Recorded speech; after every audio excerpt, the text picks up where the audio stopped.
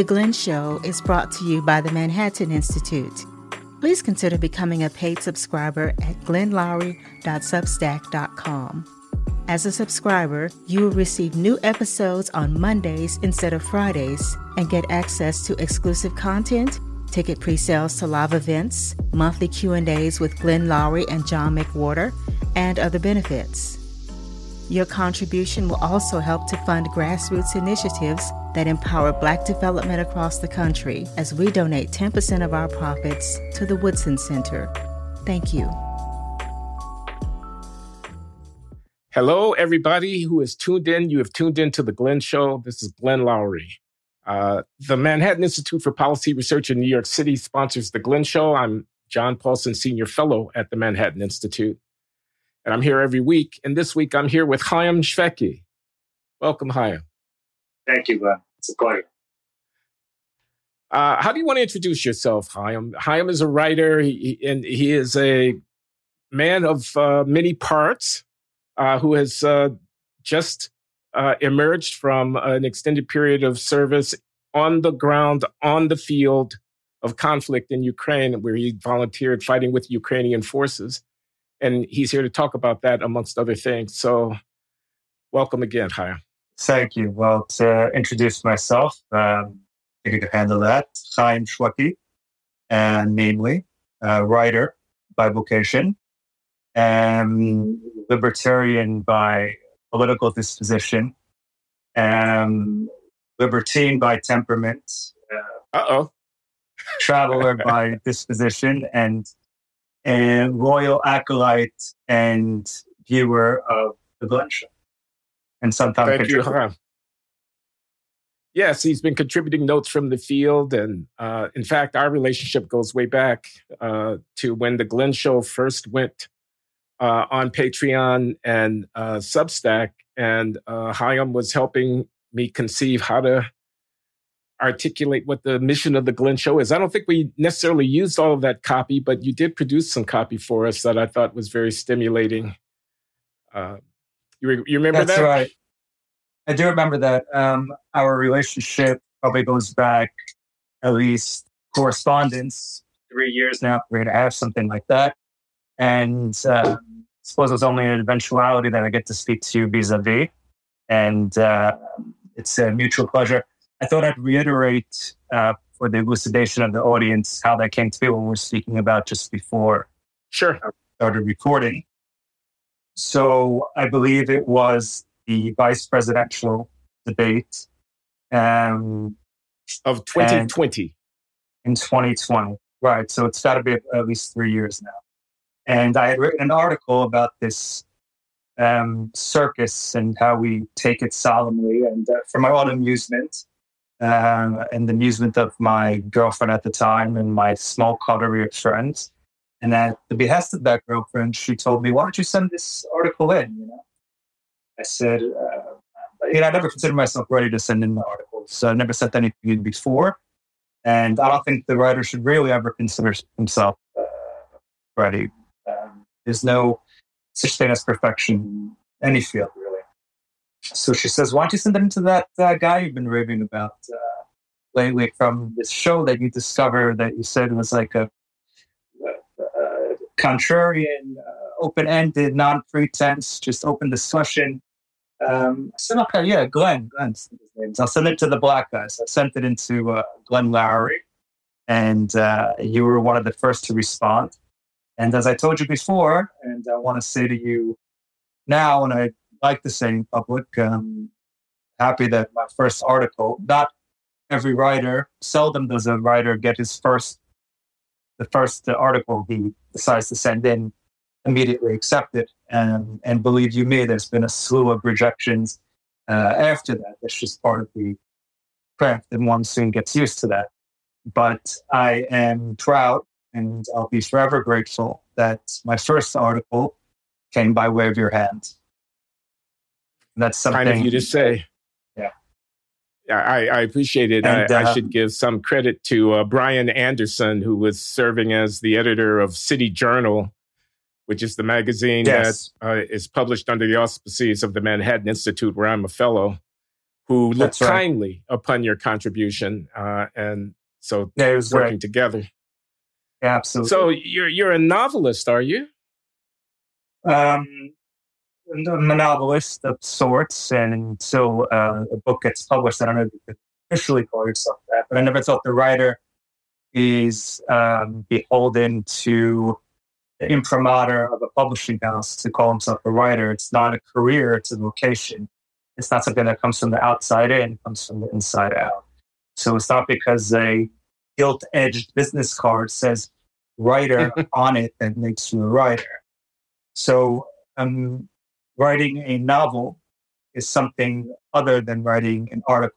Even an article, people read an article. You're a speed reader. I always ask you how you did it. I'm jealous about that. You can absorb information, process it, and read. I'm a very slow reader because I think the writer, when he reads words, he's analyzing, he's digesting it, he's seeing it in a way, he's not only trying to extract the meaning of the text, but he's seeing the style and the form and the morphological way that the author constructed it. So he's seeing it a different way. And as I'm reading, it's not only about just absorbing the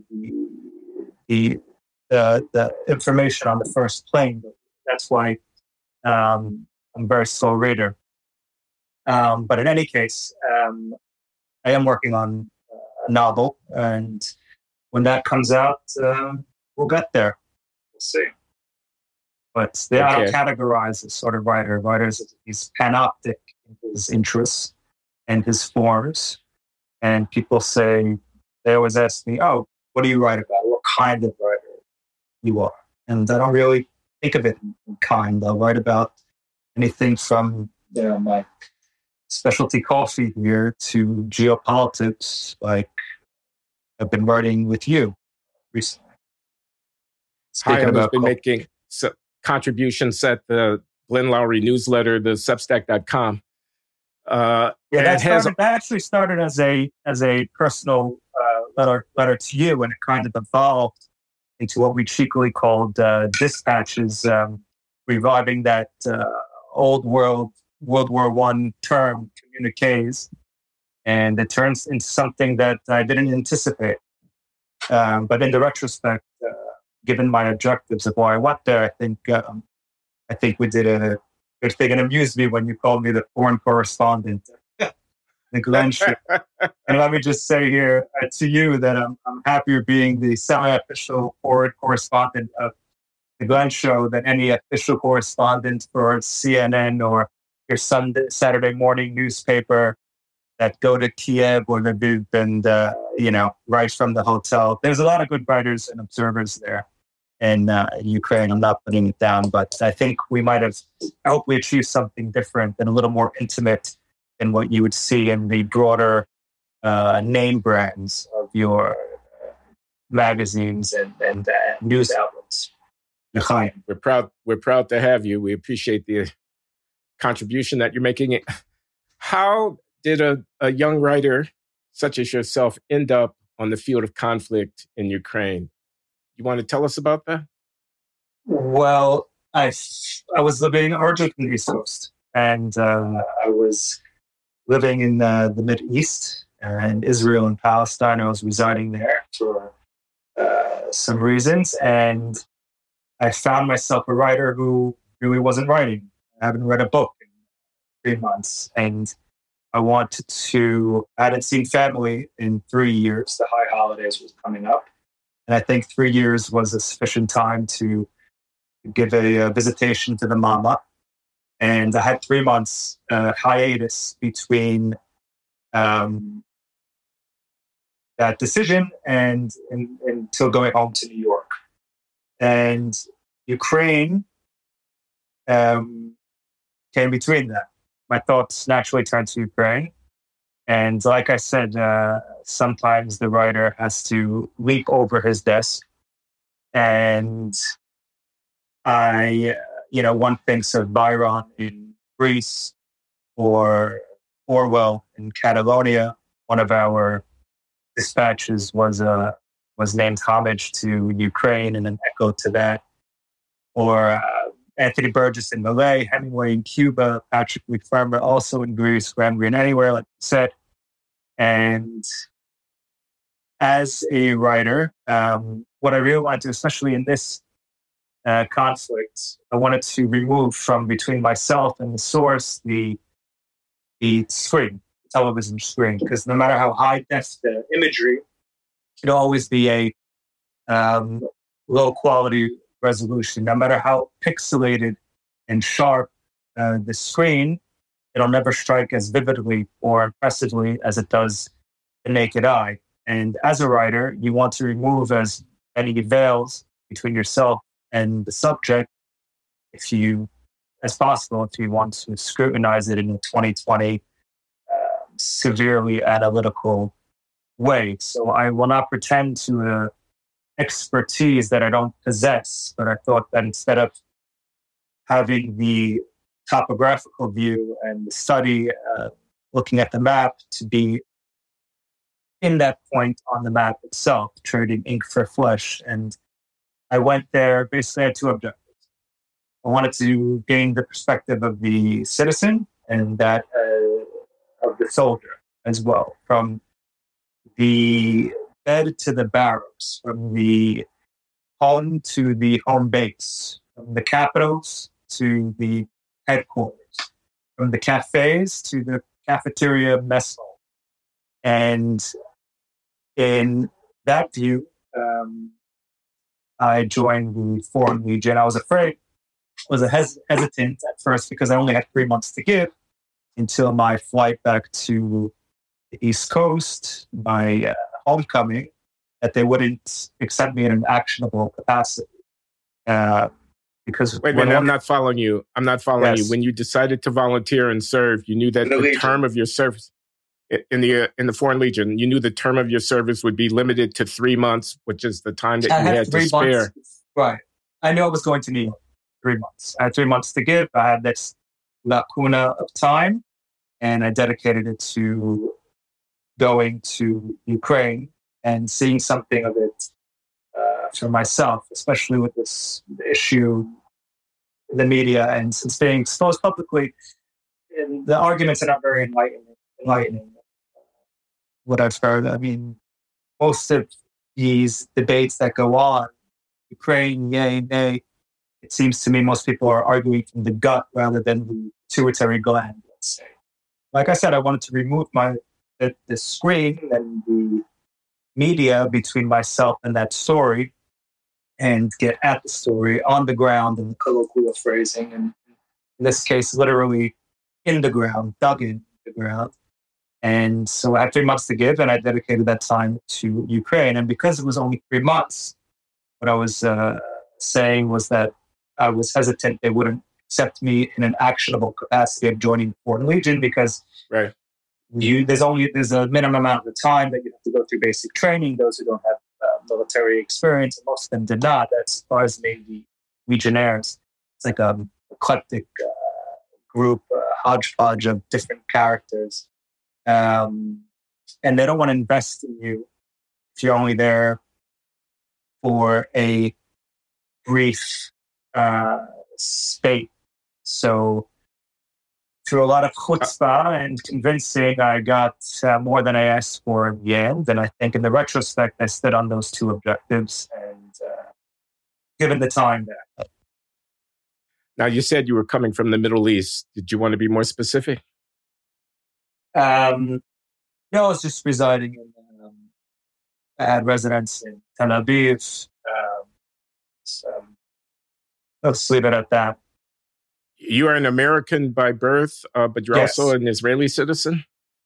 I'm American by birth and Israeli by birthright. Put it that way. Did your connections to either of your homelands factor in to your judgment about the priority of serving and devoting your time in this way to the conflict in Ukraine? In two ways. First of all, to get to Ukraine, you have to, by perforce, go through the territory of Poland. There's no direct entering Ukraine. You go through Poland and you basically show up at the border. And you say, hey, I'm here to volunteer, just like that. And they guide you through the channels and vet you and allocate you accordingly to your potential and experience. But the connection of Poland and Ukraine to Jews is a dark one. And so in that sense, you don't hang a prince for the king's sins. And this experience I isolated in itself. It doesn't matter what I took this what's going on, what Ukraine is undergoing as an isolated experience. There could be a wrong yesterday and a right today. And whenever one hears rhetoric about certain people being a non-people, I think as someone who's been living in Israel and Palestine and with the history and the Jewish history of saying, well, you're not really, there's people to this day that don't consider Israel a real country, they consider it a colonial outpost. Or on the other side, the ultra-Zionistic contingent would not consider Palestinians a real people, but only a reaction against Jewish immigration. And I think both these notions are very ominous and sinister, and we know where they lead. So from the beginning, from the get-go, when you hear certain rhetoric, when you hear, for example, a megalomaniacal demagogue calling the people not a real people, I think the world ought to perk up to that. So in that sense, my history came in to inform me, and to perhaps I was a little more heedful of that message and the sinisterism that lurks behind it. And, people often, so that it factors in that when they're thinking of your question. Sure. Now, you have military experience in your background, I take it. So you didn't have to start from scratch as a soldier. No, I didn't have to start from scratch. But I don't want to get into the details of that, if you don't mind. No, I don't. I don't mind that at all. So, Foreign Legion, where were your compatriots coming from? Some of your reporting from the field is just fascinating about the details of life, and all of that. But I'll let you fill in the blanks on that. Well, like I said, it was a brief, but it was a concentrated experience. What it lacked in length of time, it made up for in depth. So what it lacked this way, it made up this way. And honestly, the slew of characters that I met in this time, just I think I compared it to a hostel, but it was a very eclectic, and it's an experience that you can't really. Well, I don't want to use the cliche, but you really can't make it up. And I was in two different units. I wrote about the Four Horsemen, as we lately called ourselves. This was comprised of Americans mostly. It was Luke and Adam and Gideon and Haim, and we soon realized that we all met each other, that we're all the elders of biblical names, and we just called ourselves the Four Horsemen from that time, and people can read about that story. So that was my first unit. But the hostel itself is an eclectic mix, internationally speaking. You get people. I met people from Czech Republic. I met people from Australia. I met people from South Korea, Britain, Americans. It wasn't majority Americans by any means, but English was obviously the lingua franca, in which we all communicated. And we had a Canadian general from all over the place,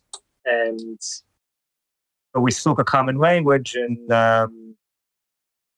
in our intentions of being there. And everybody came from many different backgrounds, but we all were serving unified in the purpose.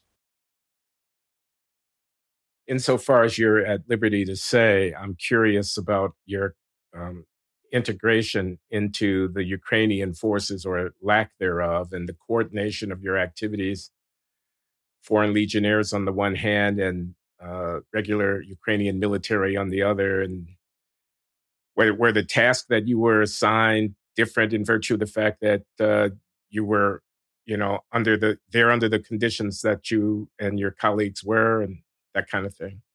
Well, like I said, when you get there, you get to a certain filtration point where they interview you. They first register that you're, I was going to say sane, but I think sane enough would be the word. And there's Foreign Legion, and then there's intelligence units and the Ukrainian army. I started in Foreign Legion, but I eventually got into a reconnaissance unit.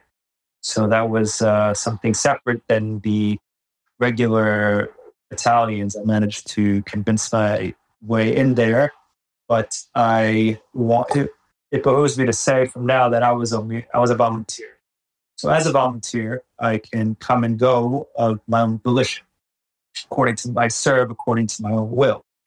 There are paid, contracted soldiers that are there that signed a contract to support the war for a minimum of 3 years or until such time that the war ends. Let's hope that it's less than 3 years, inshallah. So my couple of missions is nothing compared to my last reconnaissance unit that is still there and still in the field. My last mission of Kherson, I was only there for 1 day, the morning of the push there, and while they were there the whole week. So my view of the word Orwellian is in a line. I suppose it is what it is, and so it was what it was. While someone usually speaks not to embellish or not to use hyperbole or euphemism at the same time, you don't mitigate out of a false sense of modesty or humbleness. You just straightforward report what it was, nothing more, nothing less. It's not me who wrote the events, only me who wrote down the events. The chronicle which you were so kind to publish. And there's a lot more, by the way, that I just had this stack of amorphous notes that I'm trying to, still to this day, they say out of 3 months, I've got more material than now, people should know you have your own Substack platform where you're putting up material. How will they find you? Well, I've yielded to trend and modernity and started the whole Substack thing. Even, for me, this whole publicity thing is very uncomfortable. And that's not a sense of false humbleness. It really just not my type.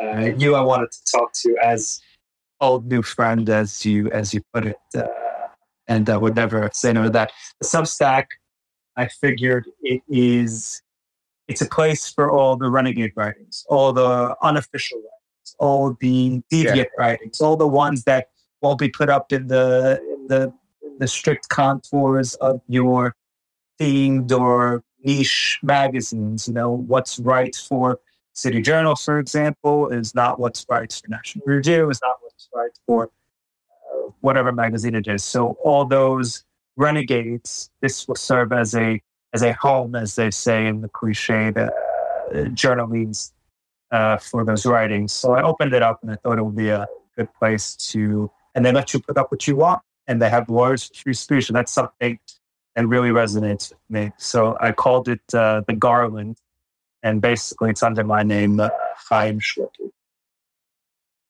Very well. And the Ukrainian thing, Your four horsemen experienced some real conflict, some real combat. You took fire. You were suffered casualties. Well,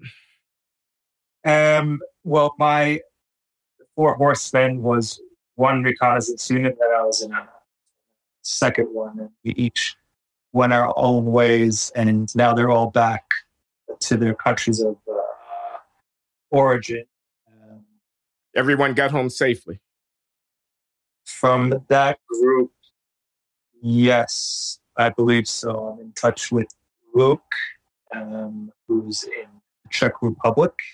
He's American. He married a Czech girl. He's living there in hope to join him for a side pull beer sometime soon. And then Adam, we've been out of touch with Adam. We hope he's okay, but that's a different story. I don't want to air too much personally here. Sure. We speak afterwards. I can talk to you about that. Gideon has his own story, and that's written about. I don't know if she's still there or not.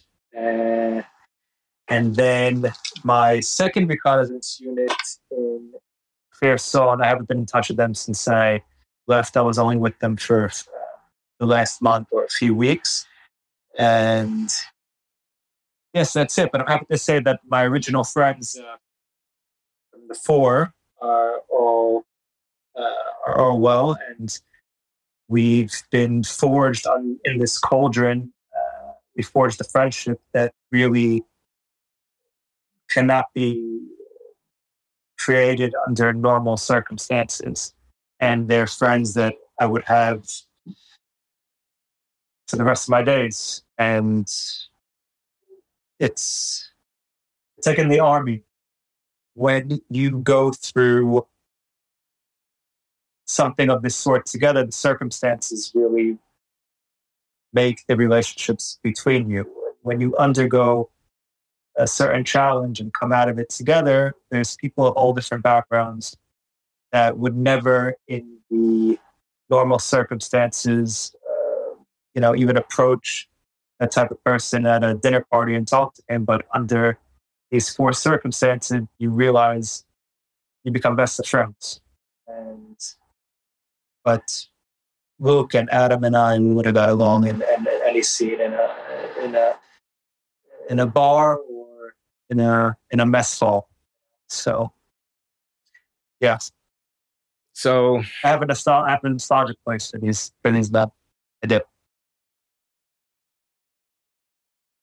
I want to ask you about how things are going in the conflict, and whether you have a sense of how successful the spring offensive of the Ukrainian forces may have been, about what the prospects are for resolution of the conflict on terms favorable to the Ukrainians.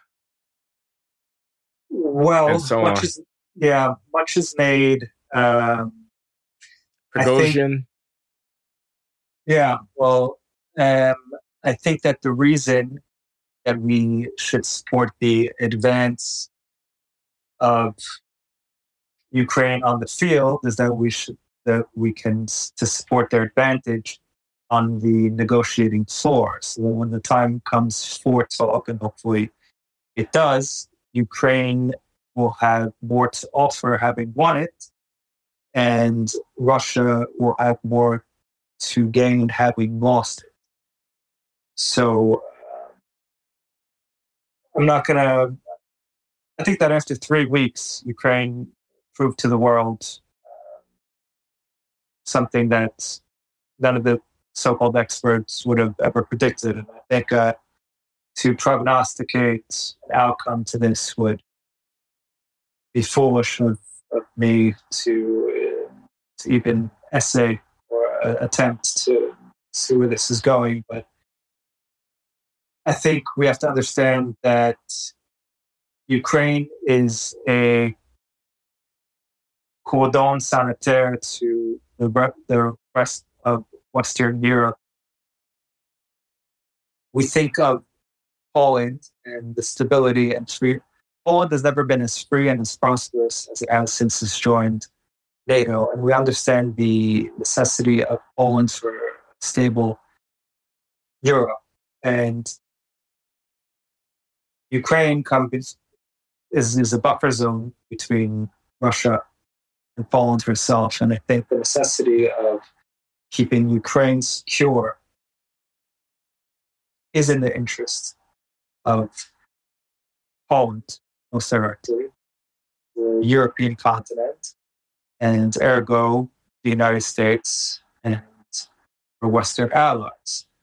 I don't know how direct an interest we have to support that. I think that's an obvious notion.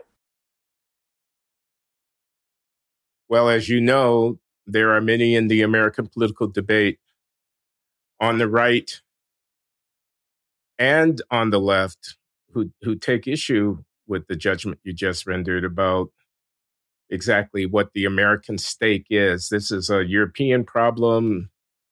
Yes, NATO, but the U.S. shouldn't be doing all the heavy lifting, I understand. et cetera.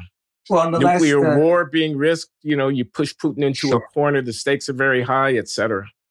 And what are the stakes of letting anybody who threatens tactical nukes get away with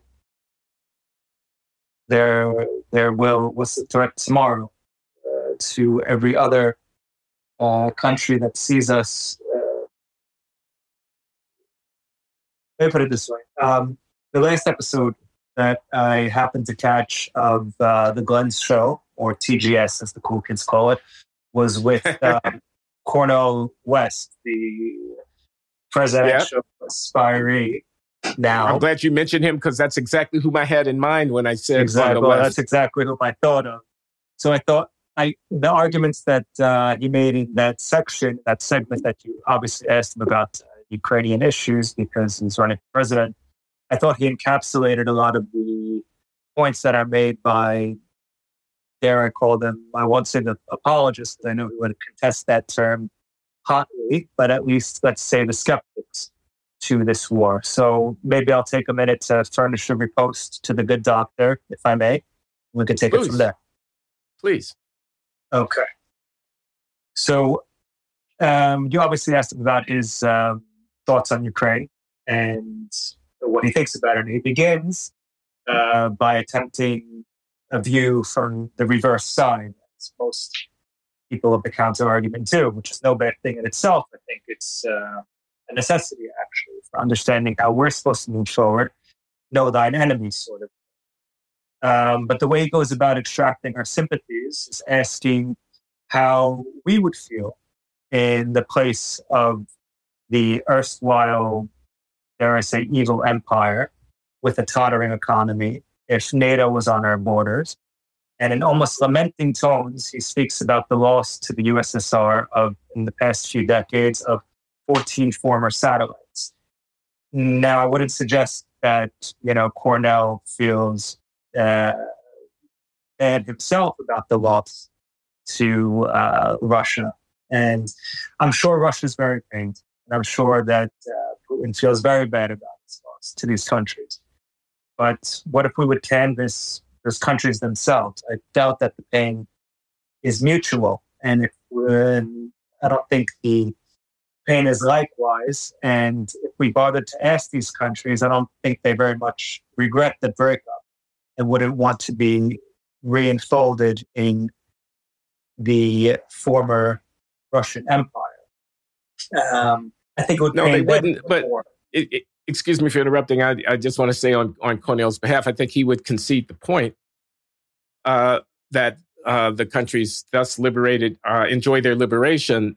But he would ask us to think about it from the point of view of what he called the Russian Empire and the feeling of being overtaken by history and being cornered. And in that circumstance, I can see I'm not persuading you, but I'm just trying to complete his thought. Lashing out Sure. Just as we would lash out if we were in American empire terms to find ourselves in a similar I also situation. hear this argument that Putin has his reasons. Well, I never thought he didn't. That a dictator would act dictatorial, that a totalitarian would act in a totalitarian manner is no surprise, and it's certainly understandable. Here we have in the nefarious figure of Putin, a sadistic autocrat and demagogue, jealous of power, who disappears journalists, poisons oppositional voices, jails reporters, disrupts global norms, invades other countries, not only trespasses upon their borders, but trespasses upon their identity. That's even more sinister. Suppresses freedom of speech, religion, sexuality, expression. There's always Siberia for the dissenter. He favors bribery over bargains, threats over compromise. And then he has the chutzpah to blame the U.S. for coming to the aid of those former satellites and their allies who want to retain some semblance of freedom and not be re-enfolded in under the Russian boot. Let's stipulate that Putin's a bad guy. Why am I, an American, at war with him? You're not only at war with him, but you're aiding his friends that are at war with him as well. And the stability, cronyism, favoritism, chauvinism, annexation, mock referendum, bribery, intimidation, poison, murder. I don't think these are... I know which side I enlist upon when it takes no... you often hear that there's gray in this conflict, that it's not black and white. There certainly is gray, but there's a lot darker shades of gray on one side and a lot lighter shades of gray on the other. And I think I know which side America should fall upon and support our allies. In the Budapest Memorandum, we might not have committed in text to coming to the aid of Ukraine, but we've definitely committed in spirit. And I think that there will be repercussions for not doing so. Let me tell you about a wonderful product I've just discovered. It's called HelloFresh. With HelloFresh, you get farm-fresh, pre-portioned ingredients and seasonal recipes delivered right to your doorstep. Skip trips to the grocery store and count on HelloFresh to make home cooking easy, fun, and affordable. That's why it's America's #1 meal kit. Fall is right around the corner, and HelloFresh is here to help you plan for the busy season ahead with tasty dishes delivered to your door. Simply choose your recipes and pick your delivery date, and then lay back and enjoy the last days of summer knowing that dinner is covered. The key to dinner time success? Variety, and HelloFresh has got it. HelloFresh keeps your taste buds on their toes with 40 chef-crafted recipes to select from every week. From family-friendly to fit and wholesome, you'll always find new and exciting recipes to try and to love. I have used and personally enjoyed this product. It saves me time, and there are many wonderful recipes. It makes cooking so easy and fast. So, go to hellofresh.com/50Glenn and use the code 50Glenn for 50% off plus free shipping. That's hellofresh.com/50GLENN and enjoy 50% off plus free shipping. HelloFresh, America's #1 meal kit. Well, that's the point I want to explore because I'm with you on the normative assessment. Bad, evil, danger, nothing to be admired or approved of, to be rather condemned. The question is how much risk and how much cost am I to undertake, speaking here of the United States, in virtue of that? I mean, there are a lot of evils in the world. It's not necessarily my imperative to seek to stamp them all out. What's the threat to me? What do I tell the American taxpayer is the justification for the treasure and the risk of escalation and entailment that is implied by our course of action there? Well, I did know this. A reactionary, militaristic, nationalistic. If you combine those last two, militaristic, nationalistic, you get jingoistic, revanchist Russia, backed by, and indeed sacerdotally sanctioned by a reinvigorated, chauvinistic East Orthodox Church in a combination of church and state, which would make any Jeffersonian shiver. That state and the progress that it's going upon is not in the interest of anybody. Obviously, the most proximate to that state, but it's not in the interest of Ukraine. It's not in the interest of Poland. It's not in the interest of Europe, and therefore it's not in the interest of the United States. And I think that letting a dictator in the 21st century, so there's some people who consider Ukraine as some sort of matryoshka doll whose inevitable fate is to be gobbled up by a bigger one. And I think the consequences of letting this conflict's not about Ukraine and Russia per se only. These are only the instances of it. This is about any smaller country that is vulnerable to another one who is audacious and has its sights upon it and clamps down upon it. And I think that the repercussions for the world this is only an instance, and that's why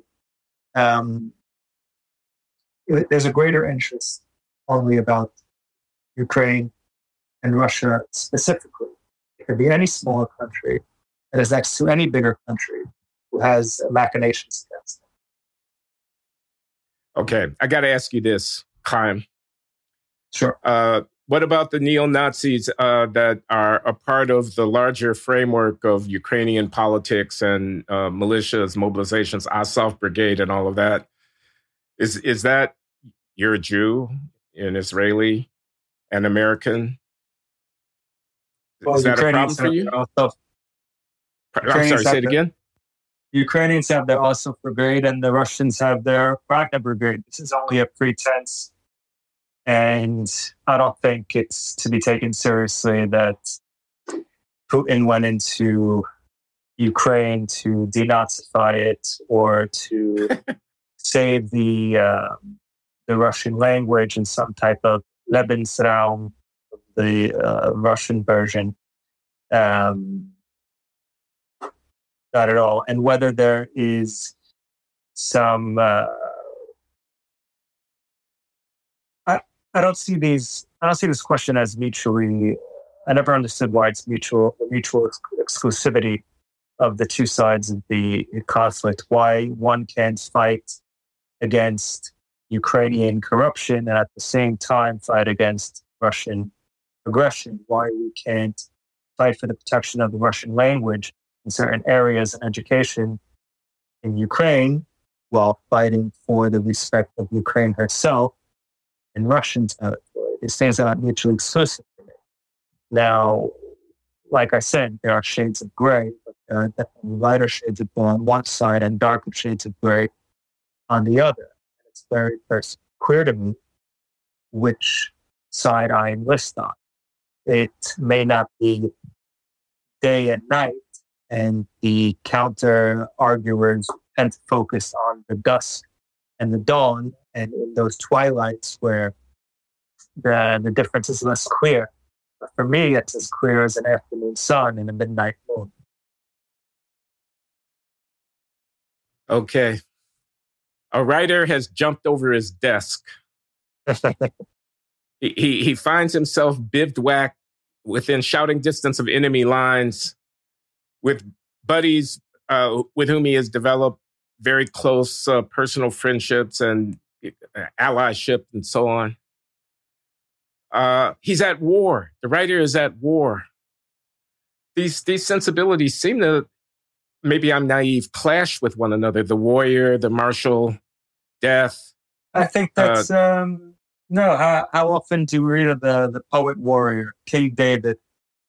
I think the brain and the brawn in harmony. I think you have a pen in one hand and a gun in the other.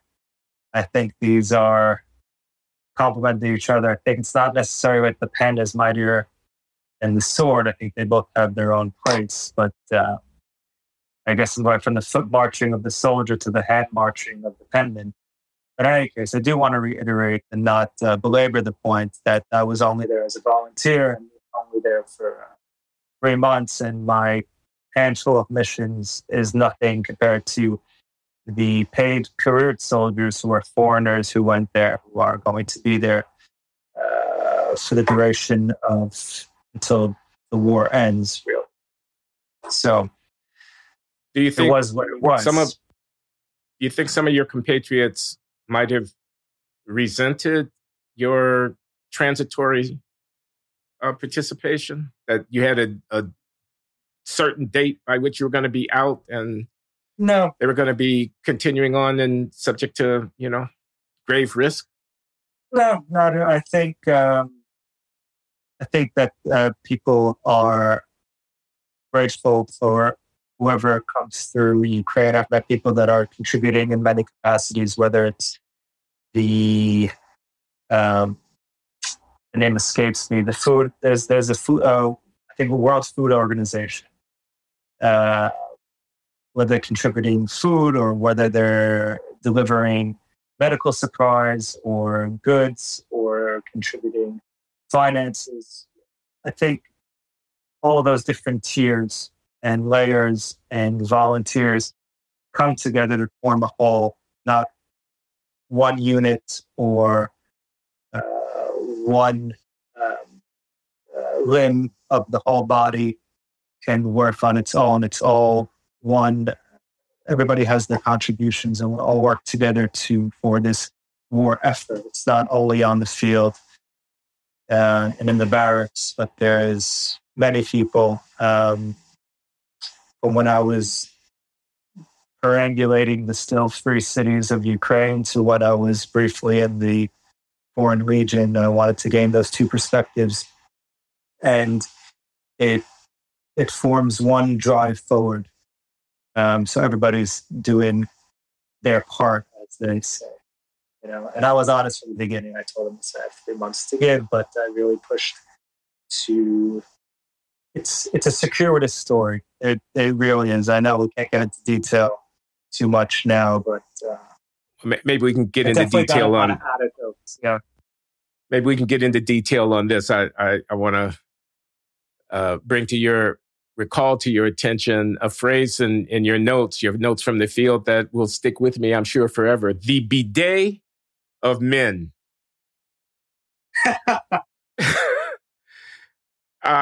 And it's so evocative. Luke is going to love that, man. I'm telling you. Will you explain to the audience? I didn't know what a fucking bidet was before Luke went on a soliloquy about the about the celestial pleasures of a bidet. He goes, "Oh, you Americans, you know nothing about the art of toiletries." Now, this is a bunch of guys who are bivouacked out in the woods somewhere who have to do the normal bodily functions. I can't believe Mark kept that, by the way. I thought of every line that I'm fighting for as a writer to keep in there and get unedited. I'm like, they must have kept that by mistake. No. This is Mark Sussman, the editor of the GlennLowry.substack, who was overseeing some of the copy that Haim sent in to us. And he loved it. Not just did he keep it. That's so fun. He loves this idea of the bidet of men. You said I was in good hands when you put the with Mark. It really has been more than fair. Some editors, it's in the nature of the beast to just be heavy with the shears and cut off your whole writing. But Mark is always fair to keep the idiosyncratic voice of the writer through the text, and I appreciate his subtle hand. And also I appreciate Nikita too, because I think that since the commencement of my dialogue with Nikita, it's really furnishes a good example of what I won't even call it debate. It's dialogue as in conversation as in co. It's a very unmodern understanding of what debate is supposed to be. And for Nikita, he's always asking these questions. He does it in a personal way. When he's trying to furnish an answer to a question, he's bringing it out of himself. It's answering a personal, and I'm not only talking about his progeny and his national and relations to the conflict, but that's what approaching any subject should be. When you approach a complex subject of the world, you're approaching the subject itself. It is by necessity a personal puzzling act. Let me explain to people that, excuse me again, Nikita Please. Petrov, who is the creative director for The Glenn Show and my colleague in producing the newsletter and the podcast, with whom I've been working very effectively for a number of years. He's a Russian national living outside the country at the moment who has been engaged in an exchange of letters with Haim about the ethics of the participation in war, amongst other things. Right. And I'm sure he appreciates hearing your feedback on that. Yeah, and I'm appreciative of him. It's mutual. Since conversing with him, it sent me in the dissenting direction. At least ideologically, I've been listening to other voices. I lent my ear to Mershemir. Let's put it that way. To what effect? To what effect? Because John, you linked your. Are you talking about Mearsheimer? Right, Mearsheimer. Right. Yeah, so the political scientist. The argument comes down to, well, you don't understand Putin's reasons. You could see why, and I see very much why a unfree country would be threatened by a neighboring one who is aspiring westward and was a little more liberal. So to get back to your question, I think that it's in our interest to support that. And we can very much blame Ukraine when she looks to her left and sees a free and prosperous Poland, and she looks to her right and sees the antithesis of this, that she aspires towards the former and not the latter. And I think we have almost an obligation in spirit, if not in letter, to come to at least support that. We're not putting troops on the ground. I understand that I am a very original founding fathers type of foreign policy acolyte, but in these globalized times, everything is interconnected, and our shores are not really so much separated by an ocean anymore in the modern world. And I don't believe we should put troops there, but we should continue to support them because, like I said, we'll support their advance in the field so we can support their advantage on the negotiating floor. And we need to have a true, secure Ukraine and not another Budapest memorandum. Nobody thinks of Poland now as anything but a free and prosperous country that should stay that way, and a necessity for the stability of Europe. And I hope one day we come to think of Ukraine as the same. It's no longer the Ukraine. Ukraine is an old Slavic word for borderland or frontier, but it's Ukraine to core. And whether you consider them a new nation, I don't care if it was created yesterday or this morning or in 1992 or going back to the Kiev Rus. I think that is making mention of medieval Kiev Rus in order to justify 21st century annexation of a country is as justified as taking a page from the Bible and using it as a real estate deed to appropriate the land of somebody living there today. It's just as much justification, and it's tenuous. So whether you consider Ukraine an arbitrary nation or a new nation, it's a nation. There's millions of people that are self-aware. They consider themselves the state. And that's the reality on the ground. And anybody who calls somebody else a non-people, this is very sinister rhetoric.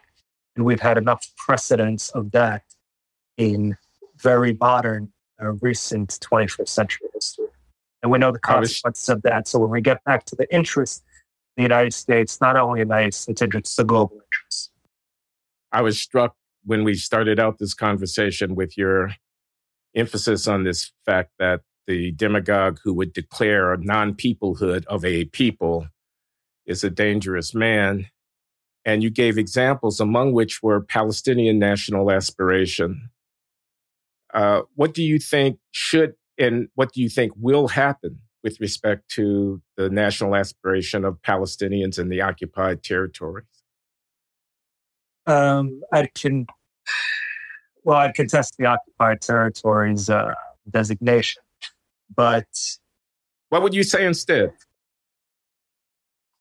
Well, I would say that it is an amorphous state right now, and it's something that can continue.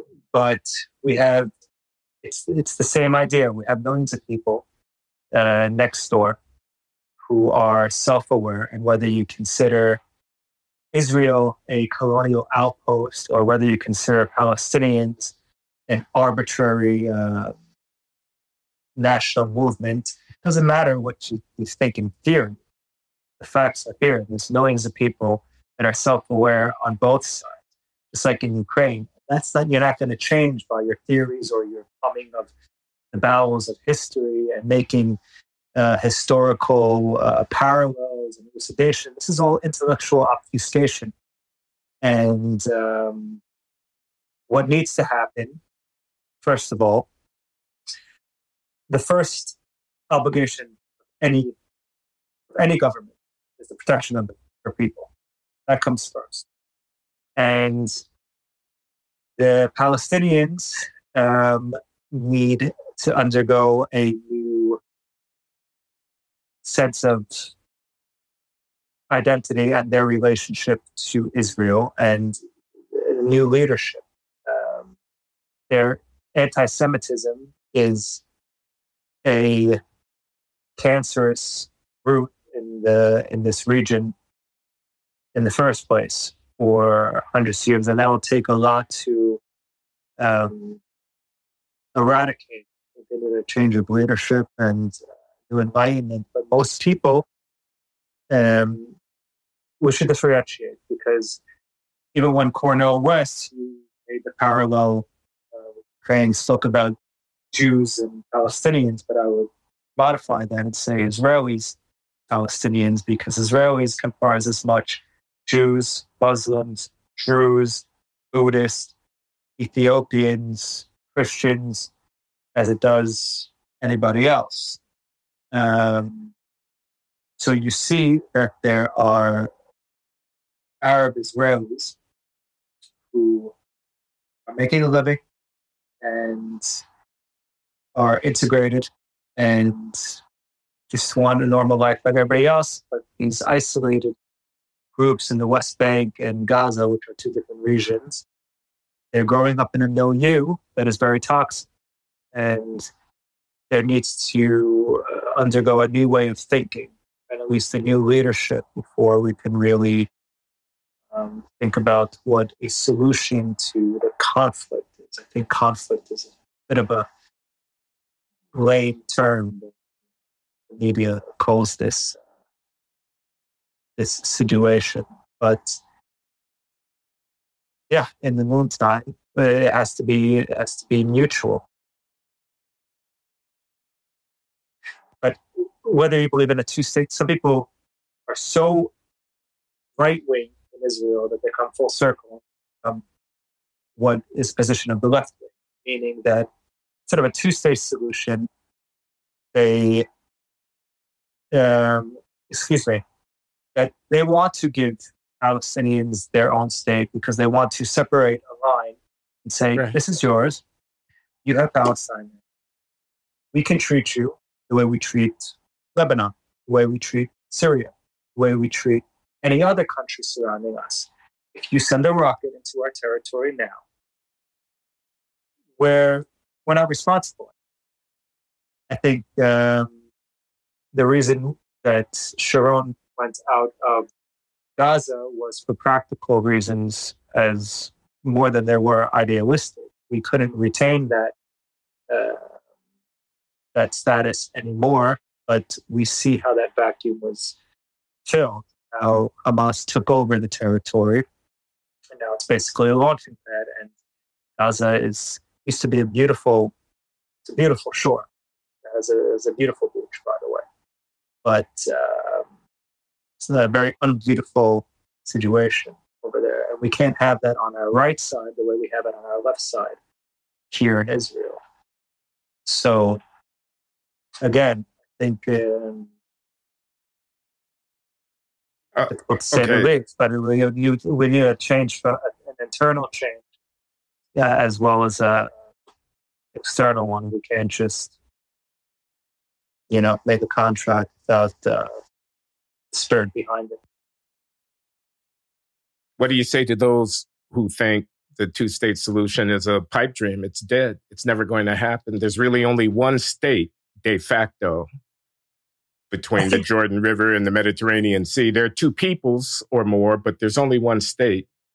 And the question is whether or not everyone has equal status as a member of the polity entailed by that one state. And the insistence on Israel, that state, being, quote, a Jewish state, close quote, necessarily implies that not everyone can have equal citizenship status in that context. I think the whole point that Israel came to be is to be a solace and a refuge for the Jewish people. If you didn't want a Jewish state, then it's the world that made the Jewish state. And if this whole idea that it can be Jewish and democratic, I think is untrue.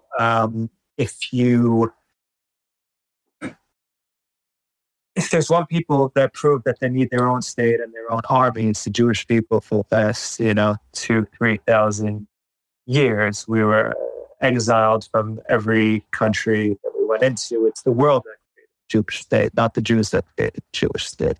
So it would defeat the whole purpose that the Jewish state was created in the first place, to cease to make it a place that Jews have a right of return. But Arabs in Israel are more free than Arabs in Arabs' lands around this territory. That's often pointed out, and I'm not making anything like a new point there. So that idea has to be retained because that's the whole point of this place in the first place. And right. All right. Haim, Shweky, thanks for being willing to discuss these sensitive matters with me here at The Glenn Show. And hats off to you as a writer and as a citizen of the world for putting your money where your mouth is. I have a great deal of respect for that. Okay. There's a lot of detail that we didn't get to discuss here that we could talk afterwards, but I appreciate it, Glenn. It was a pleasure to be here. Speak to you finally. Okay, we'll do it again sometime. We shall.